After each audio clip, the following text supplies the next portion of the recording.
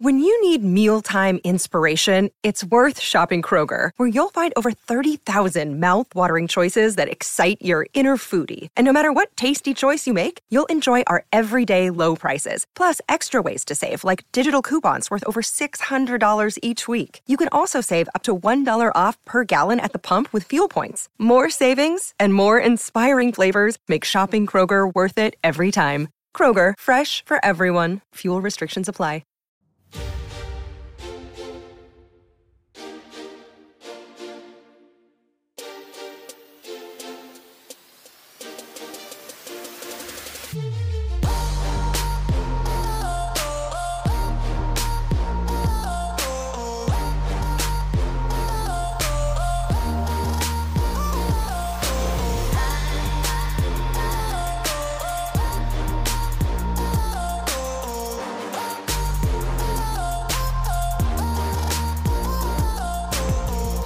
Hey gang, welcome back to another episode of the Trading Coach Podcast. As always, I'm your host, Akil Stokes, and thank you for joining me for your weekly dose of trading excellence. And I guess tri-weekly dose, since the podcast comes out 3 times a week, Monday, Wednesday, and Friday, available on all music streaming and podcasting apps, as well as YouTube.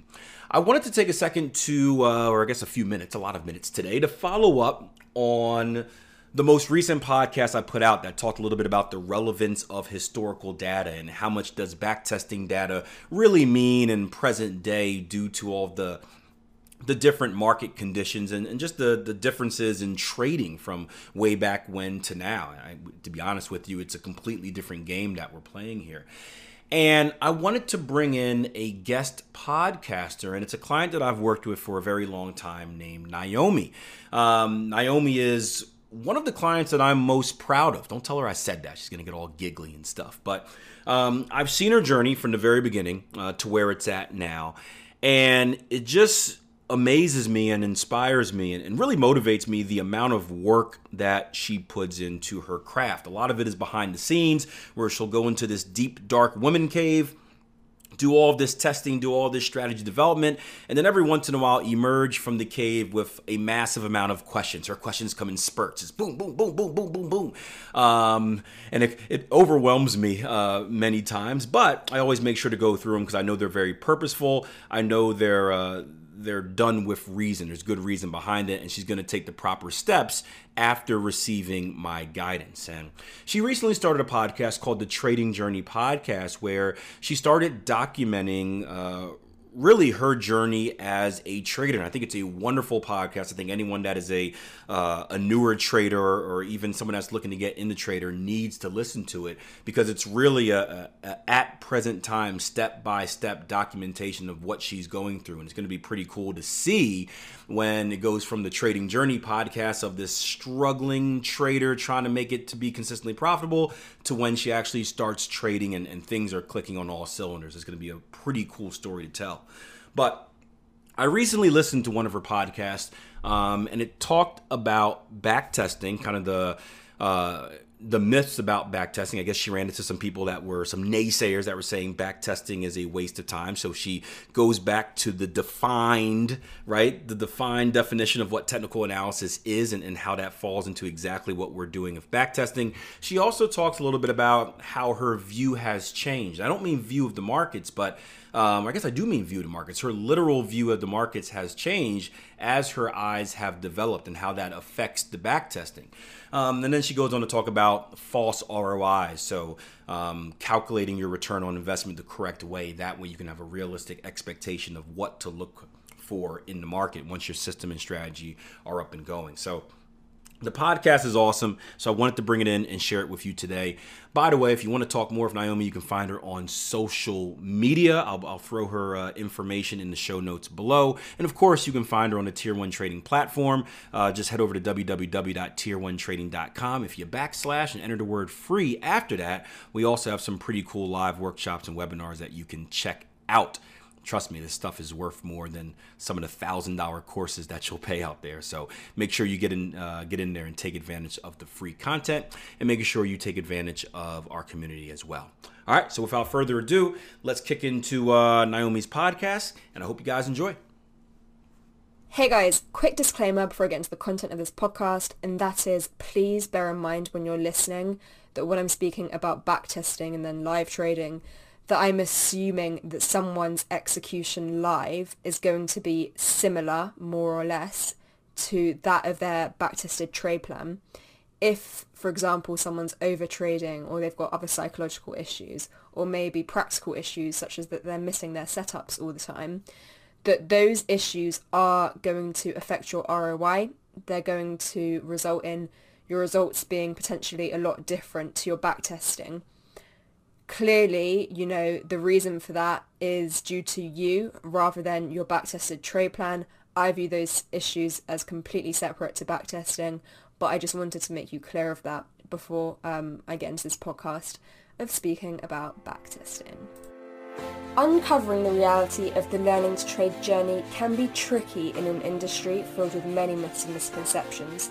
The aim of this podcast is to generate clarity over this journey through documenting the challenges and the solutions I personally experienced as I move through the process from novice to consistently profitable trader.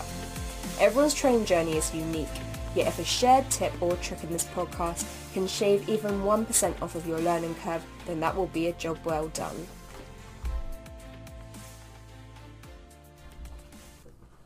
Hey guys, welcome back to the Trading Journey podcast. In this episode, I'm going to be talking about backtesting, which I know is a touchy subject for some people. I want to speak about it because, of course, it's a key part of learning to trade. But secondly, there's a lot of controversy around it recently that I've noticed anyway, in terms of that it's a load of crap, that you don't need to do it, it's a waste of time. And I absolutely disagree with this viewpoint. I think you really do need to backtest. And I just want to add my view to this conversation so that people are hearing both sides. They're not just hearing that you don't need to do it. Because the reason that concerns me is that someone new to trading could hear that, therefore not backtest, and that could cost them a lot financially and psychologically further down the line. So if you do disagree, that's fine. I hope you stay. But, it's all good, guys. There's always going to be a different opinion. Do you know what I mean? So, to begin with, I wanted to ask you to go and look at the definition of technical analysis on Investopedia. The reason for this is that I think when there's a lot of criticism about backtesting, that the technical analysts that are saying this forget what their approach to the markets is actually rooted in. So if you go to Investopedia, you'll see that the approach of technical analysis is rooted in the idea that price patterns repeat over time, okay? You can also then, look at the founding fathers of technical analysis, such as Charles Dow, William Hamilton, Robert Rea, all of whom say that the markets today aren't actually that different from 100 years ago. They're talking about the stock market, but, I'm speaking generally. That is their viewpoint. And the idea of backtesting, this is the thing. If you look at the definition of technical analysis, which is what I've just said, that it's based on the idea that price patterns repeat over time, all the process of backtesting is doing is ensuring that the patterns you are identifying over time actually have a profitable edge. That is all it's doing. It is essentially just like a process of proving that your own technical analysis actually works, right? So if you're a technical analyst and you disagree with backtesting, to me it just doesn't make sense because, the definitions are a mirror of each other. It's the same definition. They're the exact same thing. Backtesting is just the process of applying technical analysis to ensure that your strategy is profitable. But anyway, in addition to that, I also think, the most obvious point, other than understanding the blatant logic behind backtesting, is that successful traders who are living off of the money they make from their trading, I'm talking about Jason Greystone, Akil Stokes, Steve Burns, people at SMB, all of them say you need to be trading a system with a proven edge. How do you prove an edge? Well, the logical answer, oh my god, a towel. Oh my god, a towel just fell down. That scared the crap out of me. Okay, anyway. So, maybe that was a sign for me not to do this podcast because people are going to disagree too much. Anyway, so in terms of, what was I even saying? Yeah, the way you prove an edge is to backtest something and, generate your edge, create it, because when you're backtesting, you're looking at different filters, you're looking at different stops and targets, you're finding your edge in the markets. And in my opinion, I only listen to people in terms of making big decisions about, my trading, who are where I want to be and who are, genuine, honest people where I can tell they practice what they preach. And those are the people that I just mentioned, particularly, Akil and Jason, they're my coaches. And they say, of course, you need to backtest. Again, for the logic that I've kind of mentioned. Other than that, I want to speak about why I think people's live trading it doesn't reflect their backtesting results. And the reason I want to speak about this is because I think a lot of, the negative views come from people's negative experience that they've had with backtesting, that their live results haven't actually reflected this and they feel pretty angry with the situation. And I completely have empathy for these people. That's like a very shit situation. But I just want to put these points across to explain why I think that might happen. These are very logical points as well, This isn't like a topic like the Bermuda Triangle, people. It is just obvious stuff. There's no big conspiracy, okay, with backtesting that is just like this myth that people have come up with to make you spend a year doing it. It's just... Anyway, let's just get into it. So, number one, your eyes change, okay? So I, right now, am retesting France 40. You might think, why are you retesting? The reason is because when I first tested that, it was actually a couple months ago, right? It was like summer, June perhaps. I have noticed my eyes have evolved a lot over the past few months. So when I'm retesting my final rules, I want to make sure that they're giving me the results that my initial backtesting gave me. And the reason for that is that my eyes have changed. So when I started retesting France 40, I noticed that the results were actually different, and that is because my eyes have changed a bit. So anyway, so I I filtered again based on what I kind of realised from this retesting, and now when I'm retesting, the results are consistent with what I was expecting, which is great.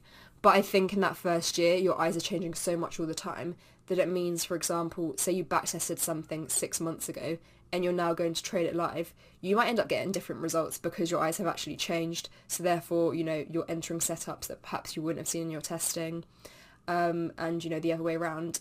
So I think that could be a reason that people don't realise why their live trading is actually different from their backtesting.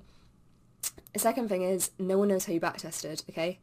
So say I was getting, really good results in my testing, doing really crap live.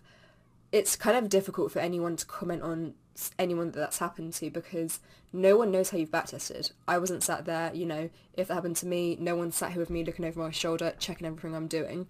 You could be doing something wrong. You could be scrolling through the charts too quick because you want to rush, and therefore you're not actually going bar by bar and treating it like it was live. So therefore, you're missing setups, you're not doing things properly, and therefore, of course, your results are going to be different. Another thing I wanted to mention, this is based on a conversation I had with someone, and he basically said to me that, so he was, someone who kind of thinks backtesting is a load of crap, and again, because his live trading is not going well, and he basically said that he's in trades that he would never have been in his backtesting, right? And I'm just sat here, and I said this to him, like, if you were in trades live that you did not record in your backtesting and you're wondering why the results are different, it's pretty obvious the reason why. You change the input, you're going to get a different output. Like, it's just really common sense, people. It really, really is. I don't know what else to say. It's like me, just because I go to a shop, let's say I went to Homebase, which is like a hardware store, compared to if I went to Sainsbury's, which is a supermarket, and I want milk. If I go to the hardware store, there's not going to be milk. I'm not going to come out with the same result. Just because it's a shop, it's not the same shop. Like, it's just really black and white obvious. I just don't really get it. The other thing is, and by the way, I'm not being rude to that person, but at the end of the day, it's just facts. Also, in terms of how people are calculating their results, I think is a reason that they're not getting the results from their backtesting live. So when I started looking at my results from my testing, I was calculating it incorrectly. I came out with this brilliant ROI and then eventually realised that, oh, there's a B. You don't calculate it by taking the M balance, for example, from 2019 and working out the percentage difference between that and your start balance from 2009. You do not work out the percentage difference that way and then divide it by the number of years and think that's your average ROI. It's absolutely categorically incorrect, okay? If I did that now, I would get about, I think it was like 700% ROI per year, which is completely incorrect. And the reason it's beefed up like that so much and why people think, you know, they're having these 1,000,000% ROIs when it's just wrong is because it's including compound interest that wouldn't be until later. So, you know, it's assuming that in 2009, I earn a shit ton more than I did because, you know, by 2019, my starting balance is actually like, I don't know, like 500 grand or something due to the compound interest. So you don't calculate your ROI that way, guys. And also, if you're not actually looking into the years, so say I just took the average, like I said, which is wrong, and then thought, okay, cool, I'm positive every year, you need to look into the return on investment each year. 2009, for example, 30%, 2010, 40%, 2011, 10%. You look and check that every single year is positive, right? Then you know, okay, my system has returned a positive ROI every single year for the past 10 years. Then you take the average of all of those years and that is your average ROI, okay? That is what you do. Like, like now, I think it's a very easy mistake to make, to be honest, but it's, you know, kind of an obvious reason why people aren't getting the results live that their backtesting is telling them. So guys, I think generally, like, all these things combined kind of show to you why backtesting is incredibly important, but also why it's important that you go about the process correctly, because if you don't, you are going to end up, in my view, getting, you know, these positive results in your testing and you're not going to be getting them live. And I really do believe it's due to one of the reasons I just said, because otherwise it just doesn't add up. It's like saying 5 + 2 is 1. Like, it's not, it's 7. The facts just don't add up. It really doesn't. So if that was happening to me, I would look into all those reasons and kind of like work it out logically what's going on. But yeah, I think it's kind of obvious. So I hope you enjoyed this. You know, I know there's some of you that are going to be disagreeing with me, and to be quite honest, I have no interest in discussing the topic at all, in terms of if you disagree. Like, I don't need people trying to convince me that backtesting is a load of crap, because I've got my view on it. And I really don't mean that in a rude way. Like, I've had these conversations about it before and I just don't find them productive. You know, people have difference of opinion. It's like discussing your political views with someone who is really set on their ways of, you know, voting in the opposite direction to you. There's kind of not a whole lot you can do in conversations like that. But anyway, guys, as always, thanks for listening and I'll see you next time.